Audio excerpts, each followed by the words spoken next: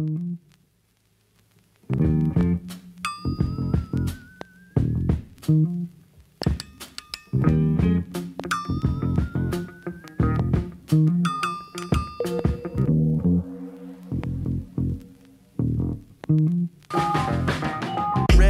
Capitals, Wizards, and the Nationals. Repping for my teams because I stay loyal to the capital. Welcome to the 10th episode of District Divided. We have officially made it to double digits. I'm your host, Amit Singh. I just wanted to take a moment to thank you all. Thank you all so much for listening and for joining me on this journey so far. It has certainly been one hell of a ride. Starting a sports podcast in February of this year was quite the decision looking at it now. But very appreciative for you guys and you taking the 20 to 40 minutes to listen each week. It means a lot to me. We've got a very Redskins-centric episode for you all today. But first, we have a new logo. A special thanks to Emma Johnson for the Kick-Ass First logo. It was the thing that was needed to get District Divided to Spotify, iTunes, iHeartRadio, Google Podcasts, and more. So, Emma, thank you so much for what is truly a very major contribution to the show. Without you, it would not be on those platforms right now. Onto this new logo, it has 3 stars, it's red, white, and clean, it represents DC, and most importantly, it looks like a Dragon Ball. Kadeen Wiggins is the artist, and he's actually also the guest today, where we talk about everything Redskins. That's right, Kadeen Wiggins is back. We're going to talk about how the offseason has been so far. We'll talk about some of those free agents he wanted, we didn't get. The ones we did get, we'll talk about that. And of course, the draft. What should we do with that number 2 pick? And what are some names we should look out for in the later rounds of the draft? We wrap that segment up with a few hypothetical scenarios, some fun ones. And then I've spent the last week watching Dwayne Haskins' film on NFL Game Pass, which again, guys, if you're football fans, definitely sign up for NFL Game Pass. You can watch every single game from the last 10 plus years for free right now. Highly recommend it. I looked at some All-22 film and reviewed full games of his, so we'll talk about some specific instances of what I saw through his first 3 games as a starter at Buffalo, against the Jets, and against the Lions. I will get into the final 4 games of his season next week as another segment on District Divided. With that, let's jump right on into the interview with Kadeen Wiggins.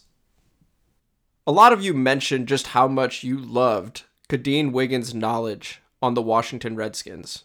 Well, I listened, and I brought him back. Kadeen, how are you doing today?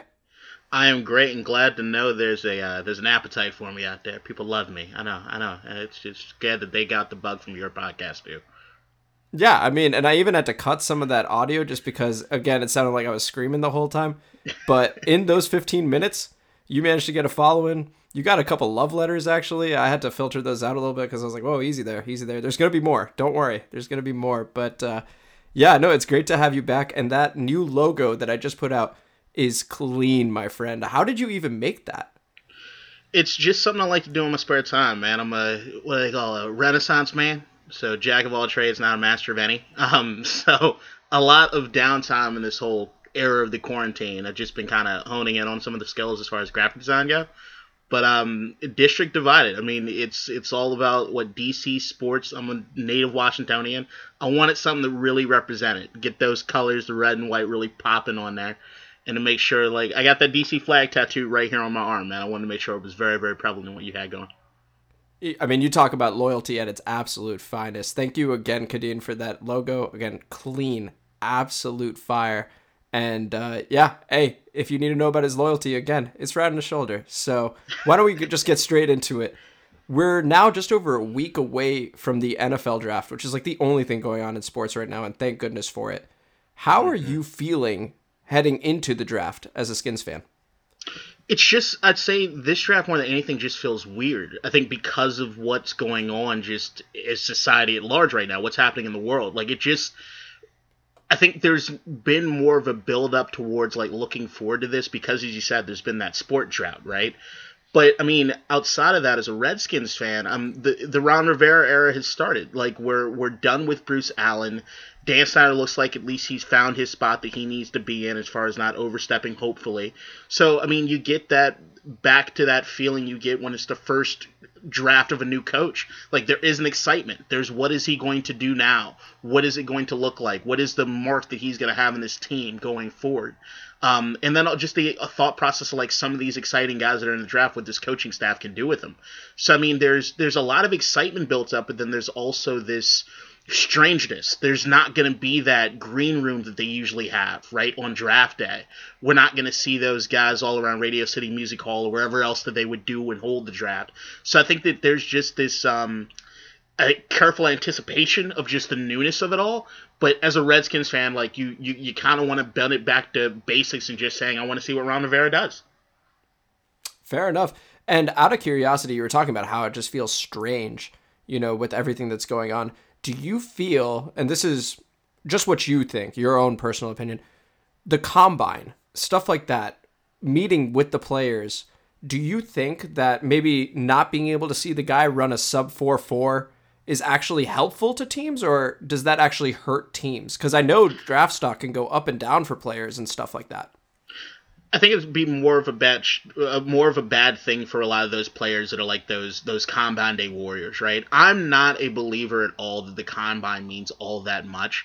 Yeah, you can know speed, but how many guys do we know that are extremely fast that flame down in the NFL, right? How many guys do we know that got the bench press and broke records on it and don't have anything to do in the league once they get in? So, I mean, I like the idea of trying to get these measurables on these guys, but as far from a player thing, I think you talk to a lot of the NFL coaches, too, that say that they'd rather see how the guys work at a pro day. They'd rather see how the guys work at the Senior Bowl or just watching game tape. You're going to see a lot more about how a guy performs on game day than you are by watching them in a very careful circumstance or a very controlled situation run a 40-yard dash where at the end of the day, it was never really the only benchmark to see whether or not they're going to be quality talent. So at the end of the day, I like the idea that maybe this year we'll have people look towards the things that really matter instead of us falling in love with some guy because he runs really fast. Yeah, I mean, that's great news for the Raiders if Al Davis were still in charge, because that guy always got into trouble with the combine. Right. So, yeah, so, maybe good for them. Now, of course, rest in peace, Al Davis. But, yeah, I think you're right. I think this does help teams. They just look at the college film, and they just look at making football plays instead of, can you run in a straight line 40 yards pretty quickly? Or right. How much can you bench press? Everyone's strong in the NFL. Everyone's fast in the NFL. Let's just get to football. 100%. And even when you're talking about like the meetings that they're having, I mean, you hear now they're doing the meetings via like Zoom and Skype or whatever it is that they're using, right? I mean, and a lot of the times you hear that a lot of the meetings that they have with those players end up being more problematic than ever because you got coaches that are out of touch when it comes to the players, asking them all the wrong questions and not really getting an idea of character anyway. It's just when I see the way that the system works itself, it's high time that we're actually taking a look at it and doing things differently. It sucks that it took this particular thing to get there, but maybe it doesn't. And so now moving forward, we had spoken about the moves you wanted the Redskins to make in free agency. Since then, free agency actually began and moves were made. What were your thoughts on the signings that the Redskins made? Overall, I think it's really, really good, albeit it felt really weird again, right? Talking about in the sense of, but this is the Ron Rivera era. I mean, if we go back and you listen to the podcast I did with you as far as like my list of free agents, I don't think anyone I had ended up in Washington. I mean, there was one guy who's probably my favorite signing this year, but it was more the way that they got him was Kendall Fuller. Just having him come back. I mean, I wanted to see them do things when it came to the cornerback position, but having him back is great to me. I mean, I can go over a couple of the free agent signings if you want me to. Yeah, absolutely. That'd be great. Please do. Yeah, so like running down the list of the guys that we got, the ones that really speak out to me are Kendall Fuller. You got a guy who just played in the Super Bowl. He was here with us in D.C. Everybody knew him as a talent. When they did the trade for Alex Smith, I think everybody had a collective, man, that we were getting rid of Kendall Fuller. He's a homegrown product, even from the area locally, as far as like going to school down in Virginia. And it's it's nice to see him come back, and he has like that winning attitude, and the dude can still play, and I still think the best years are ahead of him. Thomas Davis, who's kind of falls on the other angle, be it the linebacker we just signed, who's a guy that that Ron Rivera and Jack Del Rio know, at least Ron Rivera knows down in Carolina, and is an older guy, linebacker. I don't think anybody's looking at him to be a Pro Bowler for us, but what he does do is bring in that veteran leadership. He knows what Ron Rivera is looking for, and he can be that guy who's in that locker room really teaching these guys the way it's done. I mean, if you look at that front seven for Washington right now, they look stacked, but the one thing that you'll see more than anything is that they're just young. Ryan Kerrigan's there, but we're still unsure about his entire contract situation going forward. But having Thomas Davis there, I think, is a huge, huge thing to really get those young guys to play for something and to get the right leadership under them. Kevin Pierre-Louis, another linebacker that they signed out of Chicago. That's a guy who, once again, it's not like a huge name or anything, but when Roquan Smith and Danny Trevathan went down, he stepped in, did a serviceable job, and he's another guy that you can get in that can bring that depth, and you got a guy that wants to be a starter, and he's going to drive competition there. I like that pick, too. Once again, a younger guy whose maybe his best years are ahead of him. Sean Davis, free safety, also a nice local guy. He's not been a star at all in the league, but you can see that he's hungry. And he played for a winning organization in Pittsburgh. I never have a problem with a Pittsburgh Steeler coming over unless his name is Antonio Brown, right? So I like that you have a guy in that you can see he really wants to play and he really wants to do some good work. And I'd like to see what he can do there, especially under the leadership of Ron and Jack Del Rio. Ronald Darby, another guy that they brought in. Excited to see what he can do. The ones that are kind of iffy for me as far as free agents, but I can understand what they were doing with like the Logan Thomas and Richard Rodgers, the tight ends. I mean, Richard Rodgers, I guess, was to a certain degree a safety valve for Aaron Rodgers up in Green Bay, but I mean, their tight ends for the most part always kind of sucked. Now, I don't know if that's the system. But, I mean, neither of those guys have really shown me anything other than being some good depth guys. I'd still like to see us do some more there. And then you mentioned it on the podcast I listened to a couple weeks ago as far as the running backs. We signed J.D. McKissick and Peyton Barber. And those are not scrubs. Those are both guys that have done things in the league and they have showed promise. It's just we got a lot of running backs, man. I understand depth and I understand trying to keep them healthy.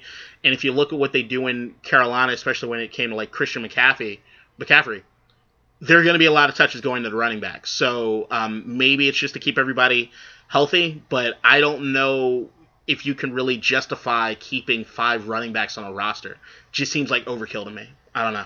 I totally agree. And if we were in the same room, you should have seen me when you were talking about Thomas Davis. I was like, yes, this man gets it. Like Thomas Davis playing under Ron Rivera for what felt like 10 years or so, maybe more, maybe a little less. Yeah. The guy knows how Ron Rivera wants to run things here in DC. So, yeah, are we going to get the on-field production of a Pro Bowl Thomas Davis, which has happened in years past? No, we're probably not going to get that. But in terms of what he can bring to John Bostic, to Cole Holcomb, to these young guys, like you're talking about, completely priceless information. And so very, very excited about Thomas Davis, and I think it was an under-the-radar type signing that's going to go a long way for this defense that gave up a lot of points last year.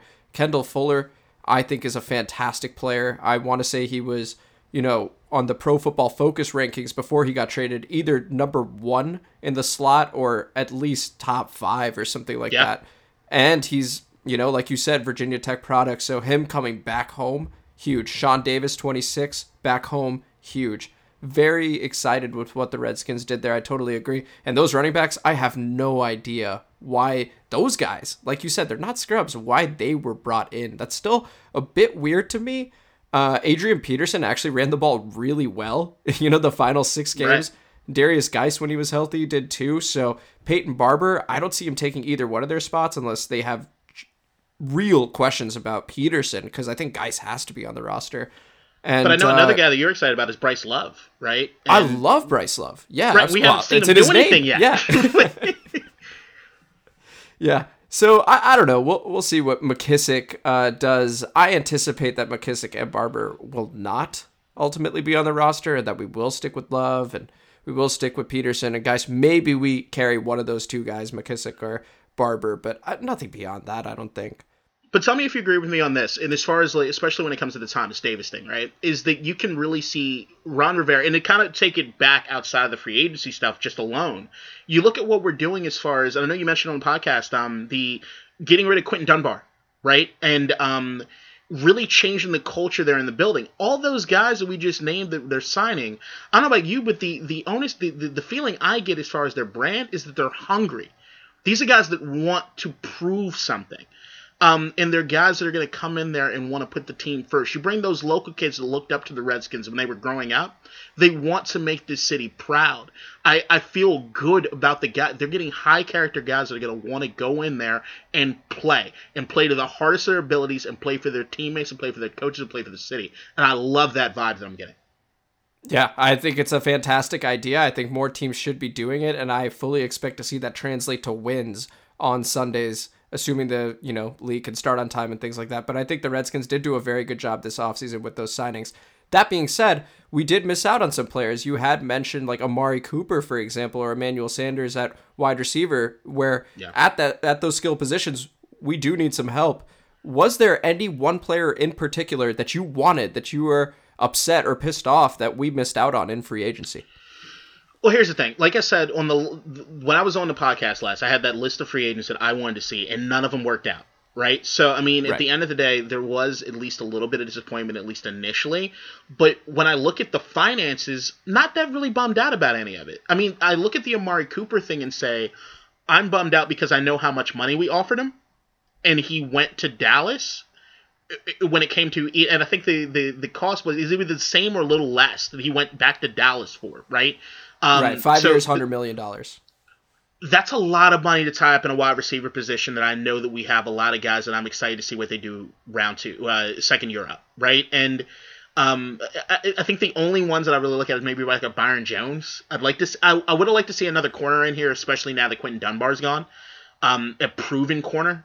But outside of that, I mean, Bradbury, too much money. There's just a lot of guys that they're just overpaying a lot, and I don't see that they have the production really that's worthwhile of that. While as you bring in these guys that are kind of hungry, you build through the draft, you build it the right way, and see how it works from there. But I think the Amari Cooper thing would just be the swallowing that tough pill that was like, oh man, well, I would have liked to see him. Or Austin Hooper.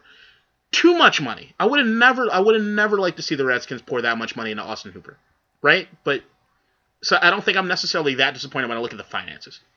Yeah, totally fair. I actually think in the case of Austin Hooper, when we look at that deal in 2 years, it'll look fine because the cap seems to just keep going up for whatever reason. I still don't fully understand how that works, but it's always like, oh yeah, no, they have this much cap space, and then 2 weeks later they're like, actually, we just released a new one. You have $100 million, and so does everybody else. I don't fully understand that, but the Austin Hooper deal, fine. Amari Cooper got paid, and I am totally fine that the Redskins did not end up signing him because, like you said, $20 million a year, that's a cap hit. It was clear that Amari wanted to stay in Dallas, and they were just taking their time. So I don't think you could be too upset with the Skins, who actually offered more money than that. So I think they dodged a bullet in that respect because it's a very deep wide receiver class in the draft this year. And like you said, Terry McLaurin is that dude. My goodness. I was rewatching some of Haskins, games from this past season, and McLaurin makes the man look good. And then Kelvin Harmon. Scary Terry. Kelvin Harmon looks really good. Steven Sims is shifty. He's like that dude in pickup football where if you give him a little bit of space, see you later. He returns kicks really well. He returns punts really well. He is dangerous out of the slot and even at the 2. So I like Troy Quinn too. Players. I love Troy Quinn. I mean, Steven Sims kind of took his spot, but I still love what Trey Quinn can do for the Redskins, being Mr. Irrelevant to being somebody that can actually produce, and he does stuff on special teams. I really like that guy. I love that wide receiving core. Yeah, and let's not forget Cam Sims, another big body who in the last couple games showed he could do a couple things. Now, so switching gears to the draft, we've talked about it a little bit, but the elephant in the room, right? I mean, everyone's talking about that number 2 pick. What should the Redskins do with it? What are your thoughts on it, Kadeen? Chase Young. And it's just, sometimes we can overthink these things, which I think a lot of people can kind of do. I know me and you have talked, at least I've heard your Tua take on District Divided, and I got it to a certain degree, but then I also know that you've seen what we did as far as Kyle Allen goes, so you kind of know that's probably not going to happen, right? Outside of that, unless there is one hell of a package deal being sent to us, I mean, something akin to what we had to give up to get RG3. I think you sit tight and you get the guy. Look, the draft is the draft. There's no guarantees in this thing, right? There's none.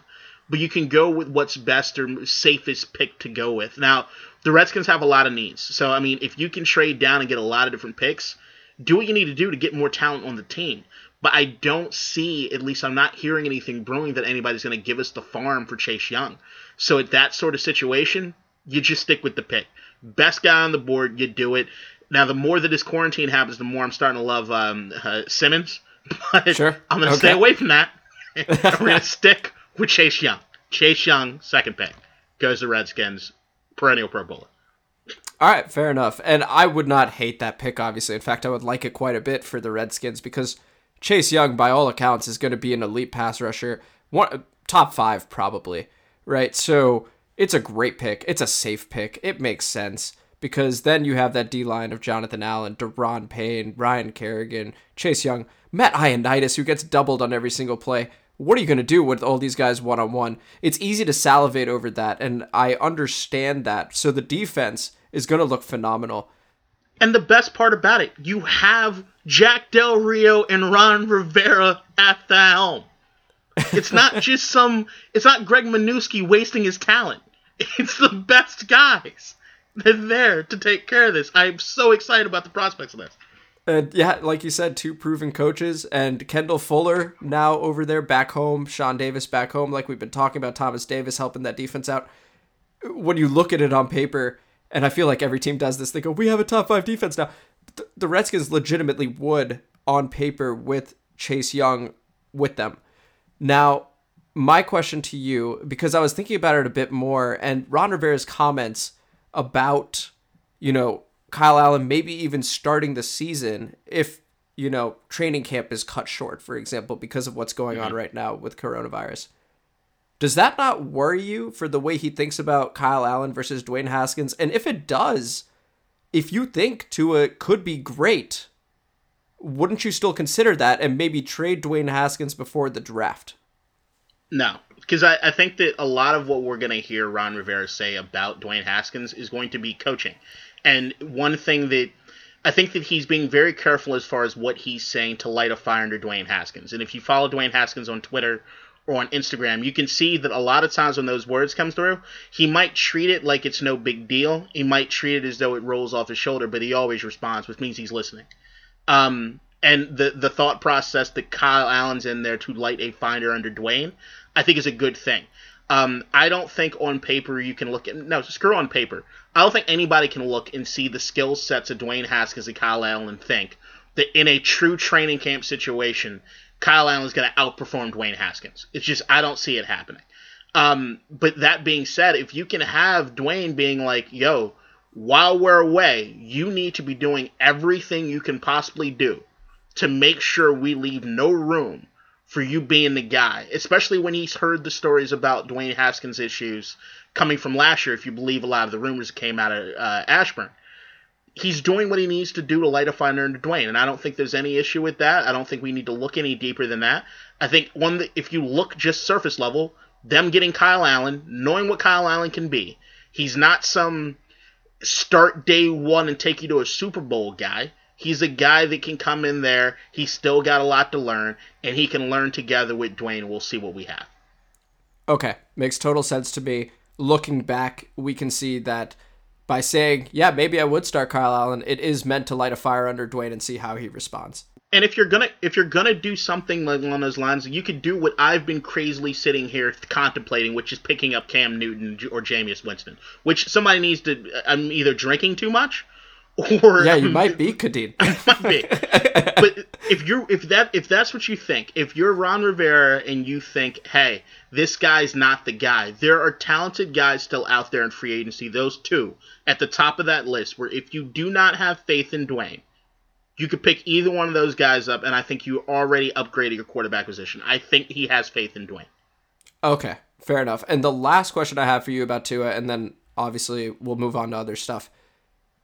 In a situation where, let's say, Ron Rivera has the opportunity to take Tua and ends up, wanting to do so, wouldn't picking Tua in the draft represent, we're talking about culture change over here, over and over and over again.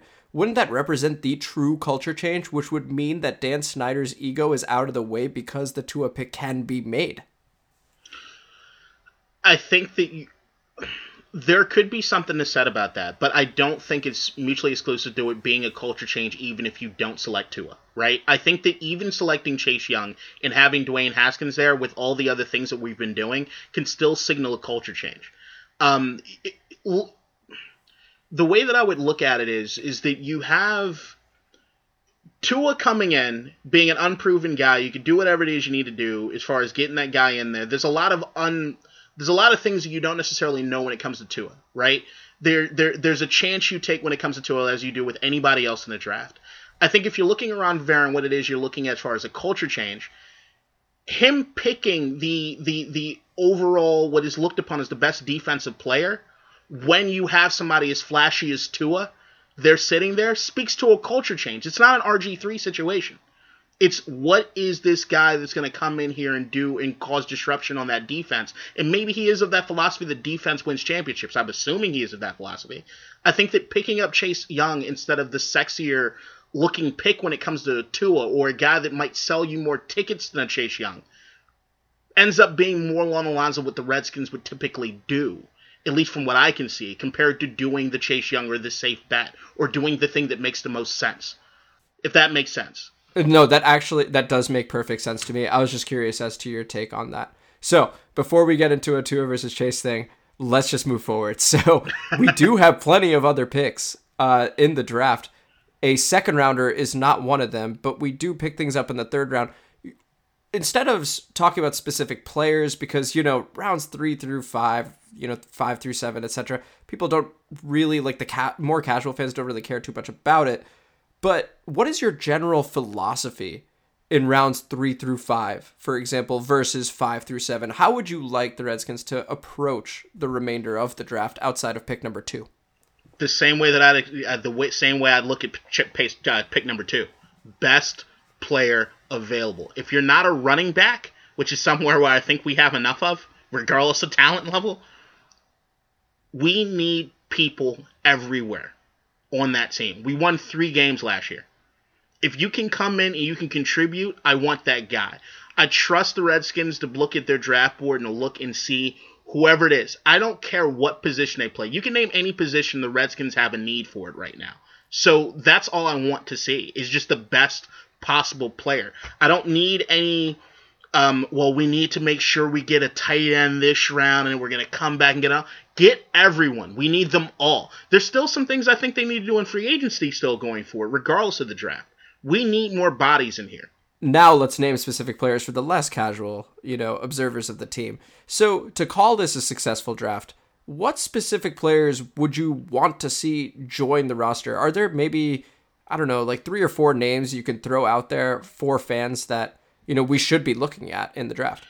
Yeah, so I hate mock drafts, right? Because I think it's a waste of time in the sense of nobody's mock draft ends up working out. There's too many variables to look at, right? But if I were to look and gauge certain areas, there are certain guys I look at. So I've got rounds 3 through 5.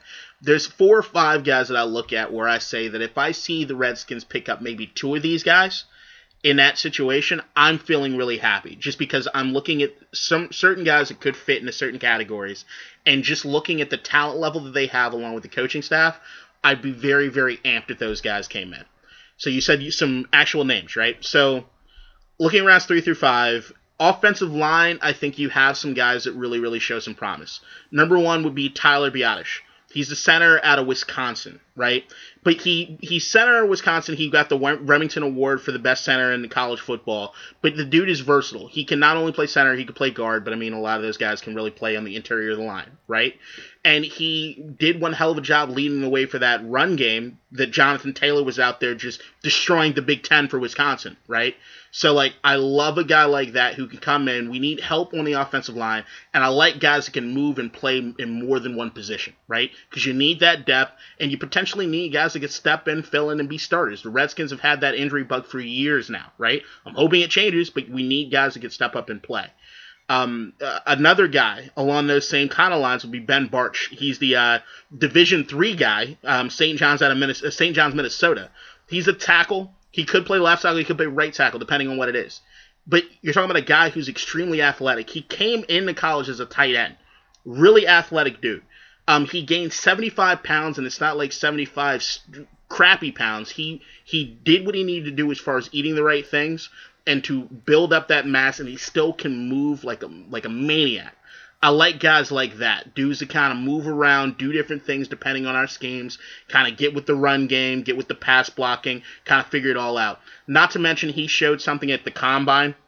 I know I just said literally like 10 seconds ago that he was eating the right ways, but have you heard about the Ben Bartch smoothie? I have not. Please tell me about it. So this man, in order to build up his mass and what he's doing in order to continue to try to build that weight so you can play in the NFL, his favorite go-to is a smoothie that includes grits, bananas, peanut butter, scrambled eggs, and red Gatorade. Oh my God. When you see that man on the sidelines actually blending that stuff for the reporters, and they both drank it, and apparently it wasn't as bad as it looked. I mean, I'm not going to try it, but it didn't look as bad as I thought it would, because the red Gatorade kind of cleaned it all up. You see that dude with that kind of hair? He reminds me of like a Chris Cooley kind of crazy-ass guy that wants to come in here and he's going to play his tail off. I like guys like that. Give me somebody versatile, somebody that... I mean, you're talking about a guy from D3 that made it to the Combines and is looked on as a serious prospect. Hunger. I like him. I'd love to see him on the team.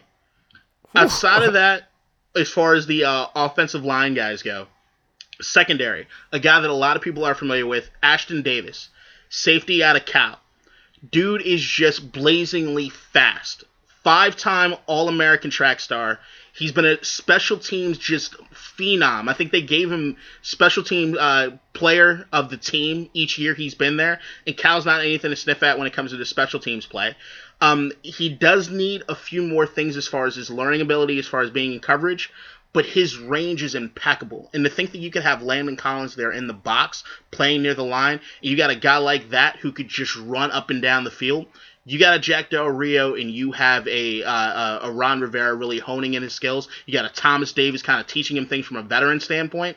I love to see what that speed could do on that defense, man. It would be insane. And along those same lines as far as speed and on defense would be Davion Taylor, the linebacker out of Colorado. He's a guy that I also really, really love. Once again, really raw talent as far as just... The dude has just the physical specimen. He's got everything you want from a physicality standpoint. He's a linebacker that ran a 4.49 in the Combine. He didn't even play college in high school. He didn't play football in... Sorry, I don't know what I was just saying. Yeah, I was going to say, well, that's good news. He didn't play college in high school. He didn't play football in high school. He only started playing football in college because of his family's... I think it was his mom's religious beliefs or what have you. She wouldn't allow him to play. But the dude is out there. He's learning the position as he goes along. And he showed flashes at Colorado that were just insane. And if you follow the coaching tree sort of thing, head coach at Colorado's Mel Tucker. Mel Tucker, when he was in the NFL, coached under Jack Del Rio in Jacksonville. Jack Del Rio loved Mel Tucker so much that he allowed him to call the plays in Jacksonville. You know that's a big deal for Jack Del Rio, right? Absolutely, yeah. Mel Tucker says that Davion Taylor is his favorite guy. If you're talking about a dude that's a coach that has been a coach on a coordinator level in the NFL, saying that this dude is raw talent and all you need to do is give him the proper coaching, what better place than right here in Washington, man? To have somebody that can learn on the fly as we're going along with leaders like Thomas Davis. The same thing I said about Ashton Davis, right? I want the guys that just have the talent, can be the best possible player available, to come in here and contribute. And what it is they're going to do is I want guys that have really, really high ceilings. Guys that can come in and get the job done for us. Outside of those dudes, the only other guy was kind of a flyer for me, which is Van Jefferson. It was the Florida wide receiver. People know of him, but it wasn't like he was throwing up any flashy numbers or anything at Florida, because they were usually pretty stacked at receiver. The thing with Van Jefferson, though, is that he's versatile as hell. He's 6'2", weighs like 200-some pounds, but he's played every wide receiver position. So like X, Y, slot, he's been all over the place. And he's just a guy that goes out there, he competes, he grinds, kind of like our wide receiving core right now. And you kind of sense that hunger that brews around the wide receivers. I think adding a guy like that to the mix only helps us out. Well, beautiful, and thank you so much for those 5 names. So just to quickly summarize what you just said, Tyler Biadasz, his nickname's Tyler Badass, and he's a farm boy from Wisconsin. You can't go wrong there, so that would be a great pick. Ben Bartch is a crazy-ass dude. You've got me sold. I want to. Hey, if we could take him with pick 2, I wouldn't even complain. That guy is insane. Whoa! Don't do that. All right, you got me running through a wall for this guy. I mean, he's a D3 athlete. He's in the same conference actually as Carleton College, my alma mater. So St. John's, Minnesota. That hits sort of close to home in that respect. Ashton Davis sounds like a fantastic safety with range, as you were talking about. Davion Taylor, guys, I'm not gonna condone betting on this. But given the Mel Tucker, Jack Del Rio connection that Kadeen just pointed out, I'm just saying there are riskier bets out there these days. So that looks like a nugget right there for us. Appreciate that. And then Van Jefferson, as you'd said, 6'2" Florida wide receiver, bit of a flyer. But, we'll see how that goes. Now, away from all that, best player available, as you said in the draft, let's just do something a little bit fun here, okay? And so, I don't know if you're ready for this, but I'm going to ask you, if you could put any one player, and it can't be a quarterback because everyone and their mother would choose Patrick Mahomes, okay? If you could put any one player on the Washington Redskins roster right now from any team, which player would it be? Anyone. I think I have my one. I have it down to 3. Luke, can I do a 3-2-1? Sure, go ahead. All right. So 3-2-1, and I can give quick justifications for each day. If starting at 3, I'd go Nick Bosa. Now, regardless of whatever I feel about him personally, politically, whatever, doesn't matter. Nick Bosa has shown he is going to be an absolute beast. He's already an absolute beast. To put him on our roster, maybe we do draft Tua. If we can get that guy on that defensive front 7. The dude's just a wrecking ball. He's a monster, and he's so young. So, you're talking about the years of productivity you'd have if you had him on the team right away. I'd love it. Number 2 would be George Kittle. I think there's a debate going about whether or not Travis Kelce or George Kittle are the best tight ends. I'm actually kind of siding with George Kittle now just because of his ability to block. He was the best tight end in football last year. And to think that you could have a tight end that could catch the football and be a safety valve for Dwayne Haskins to really just have that guy he can always count on, but can also be the guy that helps him from getting his brains bashed in because he can actually block, not to mention to help out in the run game. I think George Kittle just makes your offense so much better, and we can see what happens in the league when you have a top-end tight end. They can mask a lot of issues on an offense, and they can be that guy that can make all the big plays when you need them most. And then number 1, I would just say, kind of like my theme has been today, which is just best player available. The best player available. To me, the best player in the league that's not a quarterback. He might even be the best player in the league, even with quarterbacks. Aaron Donald. Aaron Donald on any team, the dude's just a freak. He's the best player, just in my opinion, even though he had what people would consider a bit of a down year last year just because his numbers weren't there. If you just look at the tape, the dude can't be... You're putting 2 or 3 guys on this guy every play. He's just a difference maker. And if you put him on the Redskins front 7 along the same lines as Nick Bosa, you just allow those other guys to kind of roam free. Can you imagine a Matt Ioannidis, what issues people would have if they also had to contend with Aaron Donald being there? It's a scary thought. Oh my God. Yeah. No, Chase Young would be running free. You wouldn't even need to draft Chase Young. Anything else is fine. What's your pick? What's your pick as far as the player that you'd look at? Well, so actually, to echo yours, I didn't think of Nick Bosa, but if I had to pick 2, it was going to be either George Kittle or Travis Kelce at tight end. I couldn't figure out which one. I think I was actually leaning towards Travis Kelce just because I think his range is absurd. You can throw up a jump ball, and Dwayne Haskins has a tendency to throw it a bit high. Kelce could get all of those.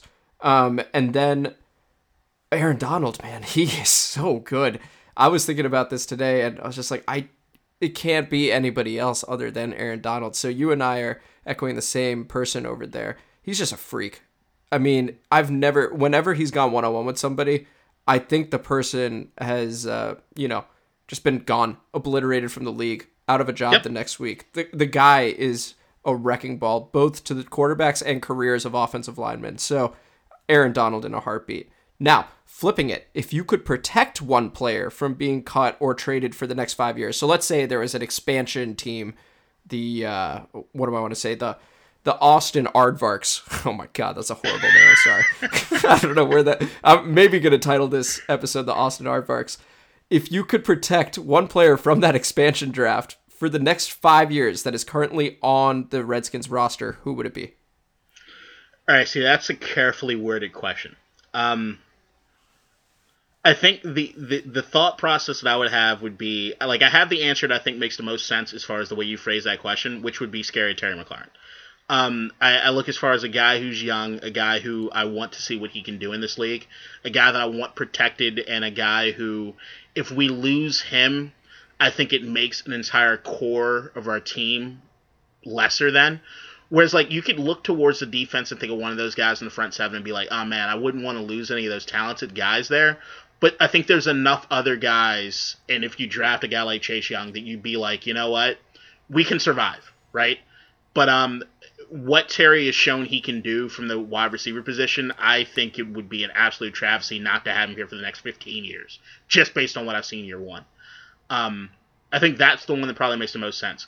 The one that I would be looking for loopholes in everything you're saying to try to make work would be Trent Williams. If I knew that we could make somebody, if he could be happy here for the next 5 years, that's the guy I want here. I know that's probably not going to happen, but that would be the one that I try to find some lawyering loophole. And the only other guy that comes to mind, since I've been doing 3 guys for everything, I'm actually wearing my Ryan Kerrigan jersey right now. And I never want to see him put on another uniform just because I love that dude so much. Totally fair. And I agree with you. I think it's got to be Scary Terry because, I mean, he is so good. He makes any QB. I mean, we were going through the QB shuffle last year. He makes them look so good. And his jump ball ability, forget his speed for a moment, his jump ball ability is highly underrated. The guy can go up and get it. So Agreed. he could, if he continues on this current trajectory, now it's only been a year, as we were saying, but if he does continue on this trajectory, I could see him making a huge play in a playoff game.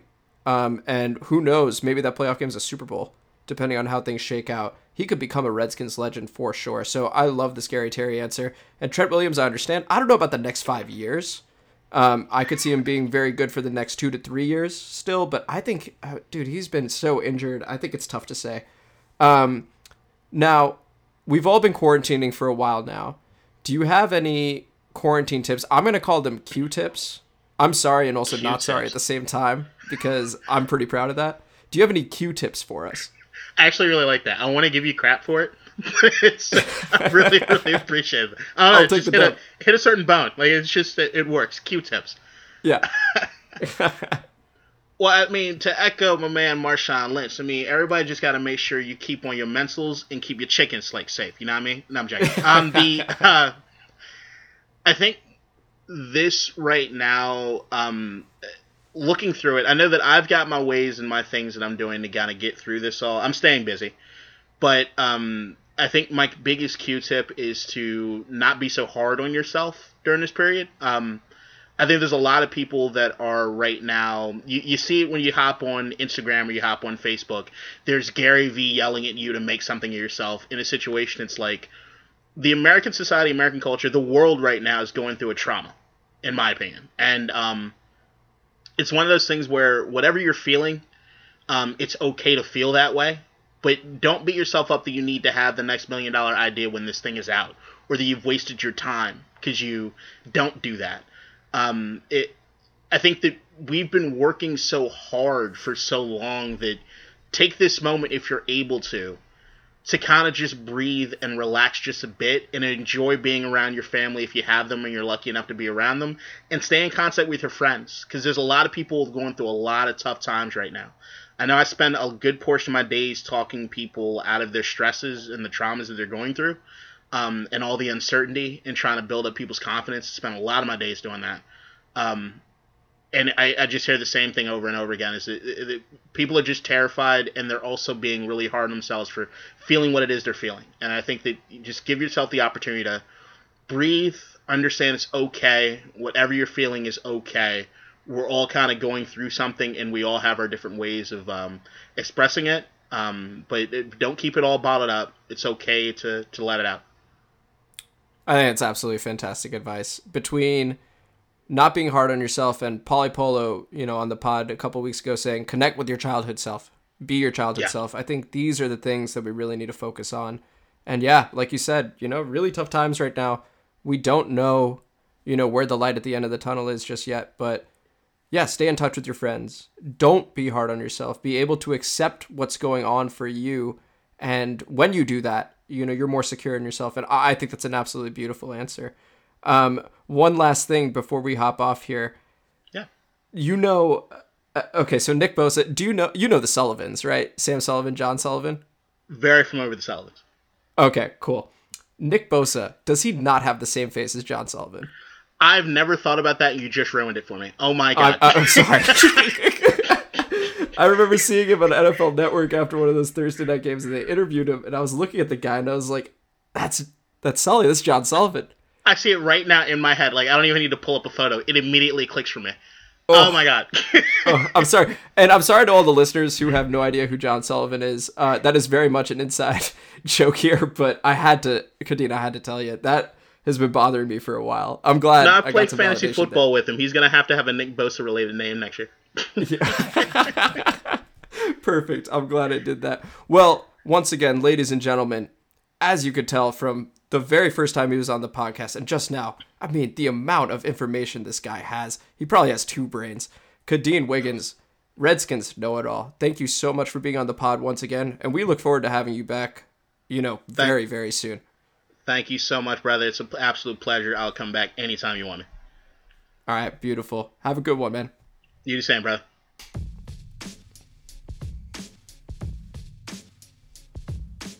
Dwayne Haskins film session. Let's get straight into it. His very first NFL start is at the Buffalo Bills. That is a very tall order, but overall, did all right. Two things I noticed. One, he throws a strong outside ball. He loves to throw that quick out, loves to throw that speed out. Those 5-10-yard routes that result in the wide receiver catching it and being able to step out of bounds. That'll get you a bunch of first downs in the league. He had some good throws with pressure in his face as well. So that's another positive we see from Dwayne Haskins. One thing I also noticed is that he does not really like to throw that ball away. I'd love to see him, when he's under pressure at times, throw it away and live to see another down. Now to the important metrics. 0 for 3 in the red zone and 2 for 11 on third down conversions. Tough numbers, not good numbers obviously, but it was sort of a vanilla offense. It was a conservative game plan from Callahan in Haskins' first start. Third down, less than 5. He scrambles and fails to convert. Third down, less than 5 later in the game. Scrambles, fails to convert. The two conversions they did have, back-to-back actually, both in the fourth quarter, down 8. One on a 3rd and 6 to wide receiver Paul Richardson on an out route with pressure in his face. So those two strengths, strong outside ball, good throws with pressure in his face, did those, resulting in a first down. They then see another third down, and he scrambles into open space and runs for it using his legs. So shows some versatility. He can throw that out. He's got his legs. Different ways to beat you. Speaking of Paul Richardson, he had a nice connection with him. There was a 2nd and 13 he had in the game where he threw that out route again. Strong. Roped it over to him for a first down. And then there was a throw in the end zone just outside of Paul Richardson's reach, which would have been a beautiful first NFL touchdown. Wasn't meant to be. 4 catches, 42 yards on 5 targets for Paul Richardson. Adrian Peterson definitely helped Dwayne Haskins out on the ground, breaking tackles, breaking ankles. Adrian Peterson looked like he was in his prime again. 18 carries for 108 yards.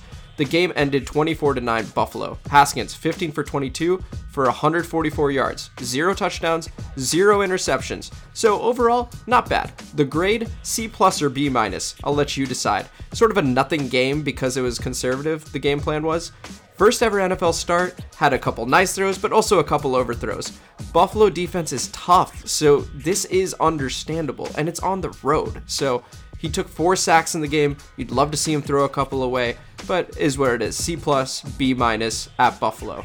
Now against the New York Jets, he has a bye week to prepare for this game. It is the very first time he'll be playing in front of the home crowd in a regular season game, and the people are ginned up. And for good reason, because early in the second quarter, he had an amazing throw to Terry McLaurin. It's 1st and 10. Haskins rolls back, then rolls to his left. And again, this is to his left, and he's right-handed.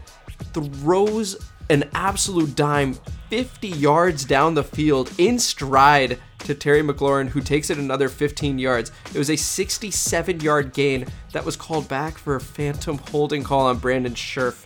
But overall, he showed amazing mobility and an amazing arm on that play. And so that's the takeaway there, is that he can make the spectacular happen. Now, the next play, you see the rookie mistake. It's a screen call to running back Darius Geis that's sniffed out by the defense.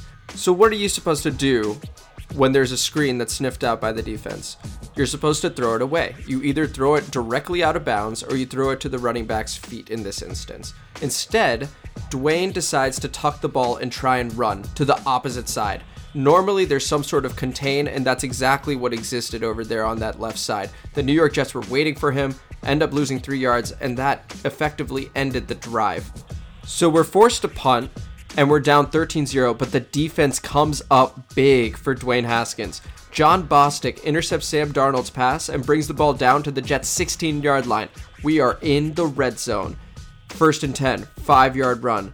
2nd and 5, it's a bad throw to Wendell Smallwood. Very inaccurate, it's underneath. Dwayne Haskins has no pressure on him, gotta make that throw. Then 3rd and 5, takes an awful sack. That was 100% on him for holding it too long. The Jets did not get there immediately. He even got to his second read, but just didn't pull the trigger on any of those. Gotta make a play on 3rd and 5. At the very least, throw it away. No one's going to be particularly happy about that, but it makes the field goal closer.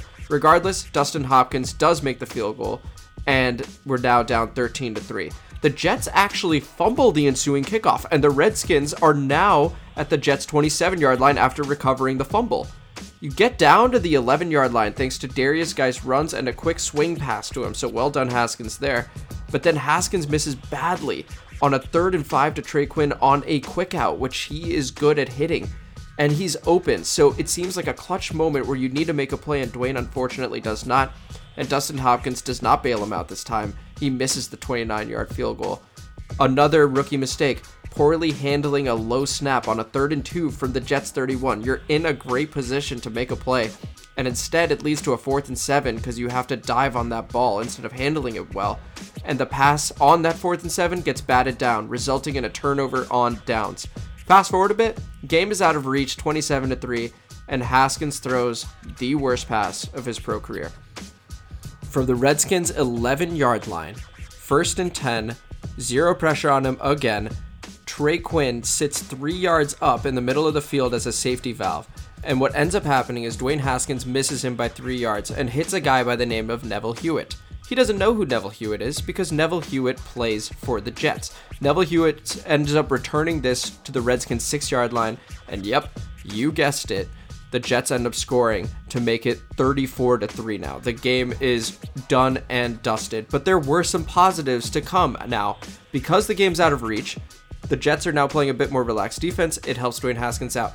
Darius Geis gets a 45-yard touchdown on a screen pass. It's Haskins' first ever NFL touchdown pass, and the 2-point conversion is honestly a thing of beauty. He steps back. There ends up being pressure in his face. He pump fakes, forcing the linebacker to jump. He steps up past him, rolls to the left, and beautifully floats it to Trey Quinn for an easy 2-point conversion. 34-11 Jets at this point. They try running the clock out a bit more, punt it back to the Redskins, and then Dwayne Haskins on a 1st and 15 after a false start makes a phenomenal throw to Terry McLaurin. Or rather, I'd say it's a phenomenal catch by Terry McLaurin, a 42-yard catch, because McLaurin snatched it out of Marcus May's hands, Marcus May being a corner for the New York Jets, giving Haskins a 42-yard completion that honestly could have been an interception on the stat sheet. But anyway, we move forward to a 1-yard touchdown to Jeremy Sprinkle, which is off a bootleg for Dwayne Haskins, throws it a bit low, and so Jeremy Sprinkle has a lot to do on it, but ultimately it is a catchable ball and ends up being Dwayne's second touchdown of the day.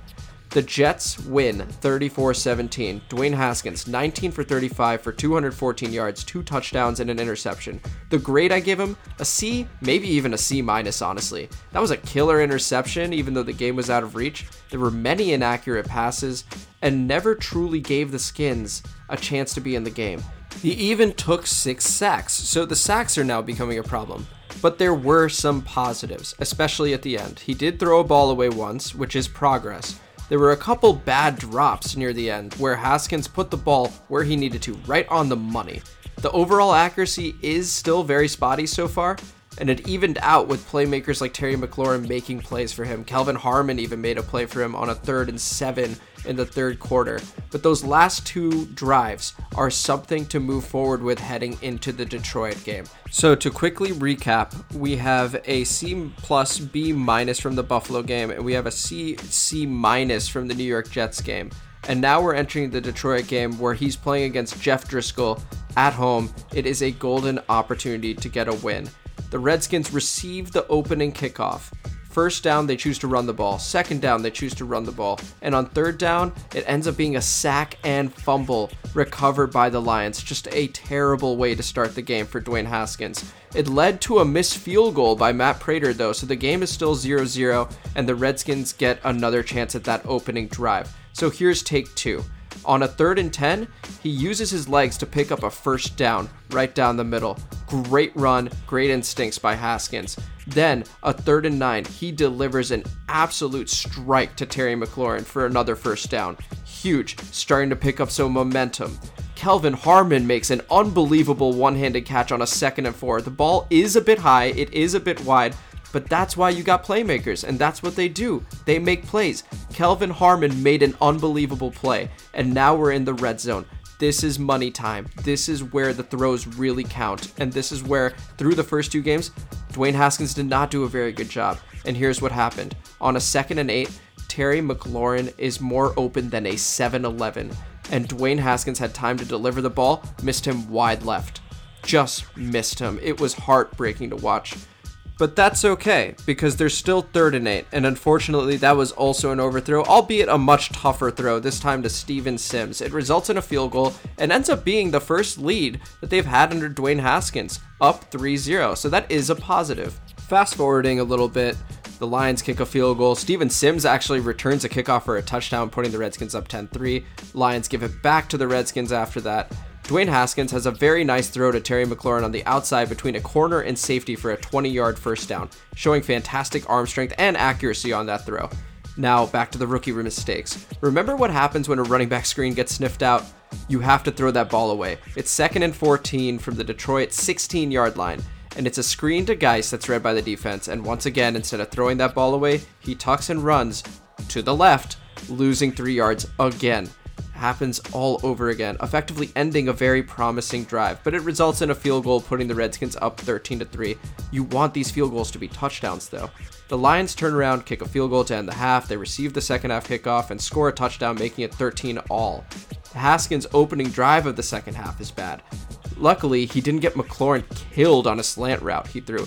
If safeties were allowed to hit in the NFL like they could before, McLaurin's season would have ended right there. And it's a good thing it didn't, because he comes up big later on in this game. There's also a low throw on 3rd and 5 that essentially hit the dirt. Once again, no pressure. Next drive, still 13-13.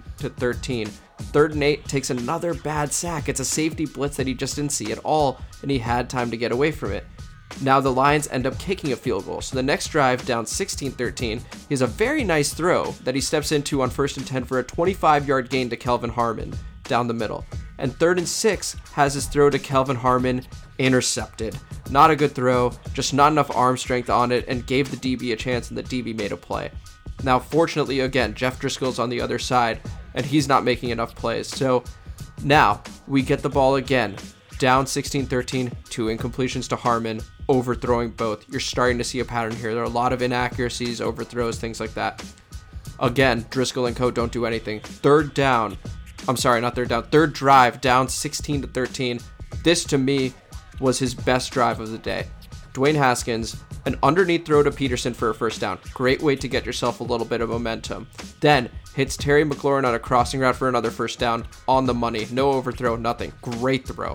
Then Steven Sims actually gets a wide receiver pass and throws his ball away since no one is open. I found it kind of funny that Steven Sims immediately knew, hey, no one's open, let me throw it away. Something I'd love to see Haskins continue to do. 3rd and 4, he overthrows an open McLaurin in the end zone. He burned Darius Slay, and again, McLaurin's more open than a 7-Eleven, but the game is tied 16 apiece because Dwayne did lead them down the field in a clutch situation with 1:49 left to play. The Lions have the ball with a minute left, tied 16-16, but Driscoll throws a pick to Quinton Dunbar, so now Haskins has a chance to win it. And let me revise my previous statement. This was his best drive of the day. Drive starts at the Redskins' 46-yard line with 50 seconds to go. First down, incomplete, but not a terrible throw. Second down, scrambles to the Lions' 44-yard line for a first down. First down, ball batted down, looked like an accurate pass though on the all-22. Second down was a good low ball to Harmon for 5 yards. This is the type of ball that is actually accurate when it's low because it prevents Harmon from getting hurt. It's a nice play there. And then on 3rd and 5, a clutch pass to Terry McLaurin, a little bit high, but definitely well within the range of a good ball. And that continues the drive to the 21-yard line of the Detroit Lions, and with 16 seconds left, Dustin Hopkins kicks the game-winning field goal. The Skins win 19-16. Dwayne Haskins, 13 for 29 for 156 yards, no touchdowns, 1 interception, that lost fumble, also had 3 carries for 28 yards, and some clutch yards on the ground on that last drive. The grade I gave him here, despite not throwing a touchdown, he had that interception, he had that lost fumble, I gave him between a B- and a B. Now, why do that when he had an interception and a lost fumble, as we had just stated? Because he did enough to win the game, and he also didn't lose the game. Against the New York Jets, he did lose the game. He just played terribly. So by the time his good stats came in, it was already too late. It was 34-3 and then 34-11. But this time, he hung in there, he made the plays he needed to make, and again, he ended up getting his first W as an NFL starter. So to review the 3 grades, Buffalo Bills, on the road, tough game, C+, B- range. Against the New York Jets, at home, highly anticipated encounter and showdown with Sam Darnold, C to C-, played terribly. That was definitely his worst game as a Redskin, as a starter. And then the Detroit Lions game, anywhere between a B- and a B, because it is hard to win in the NFL, and he did find a way to do it, and he had a clutch final drive. From what I can see, accuracy and consistency are issues. Throwing the ball away is currently an issue.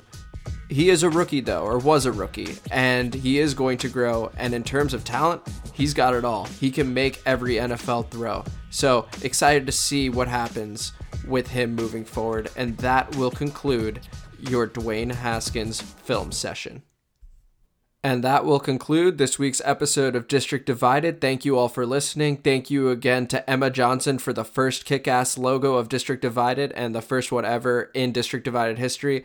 Thank you, Kadeen Wiggins, for being an awesome guest once again on the podcast, and for the new logo that is once again red, white, and clean. Absolutely love it. Next week, got Benjamin Robinson, author of GrindingTheMocks.com. I highly recommend you guys all look at it. He is a mock draft machine and expert. He's going to tell us what to expect from the Redskins in the draft.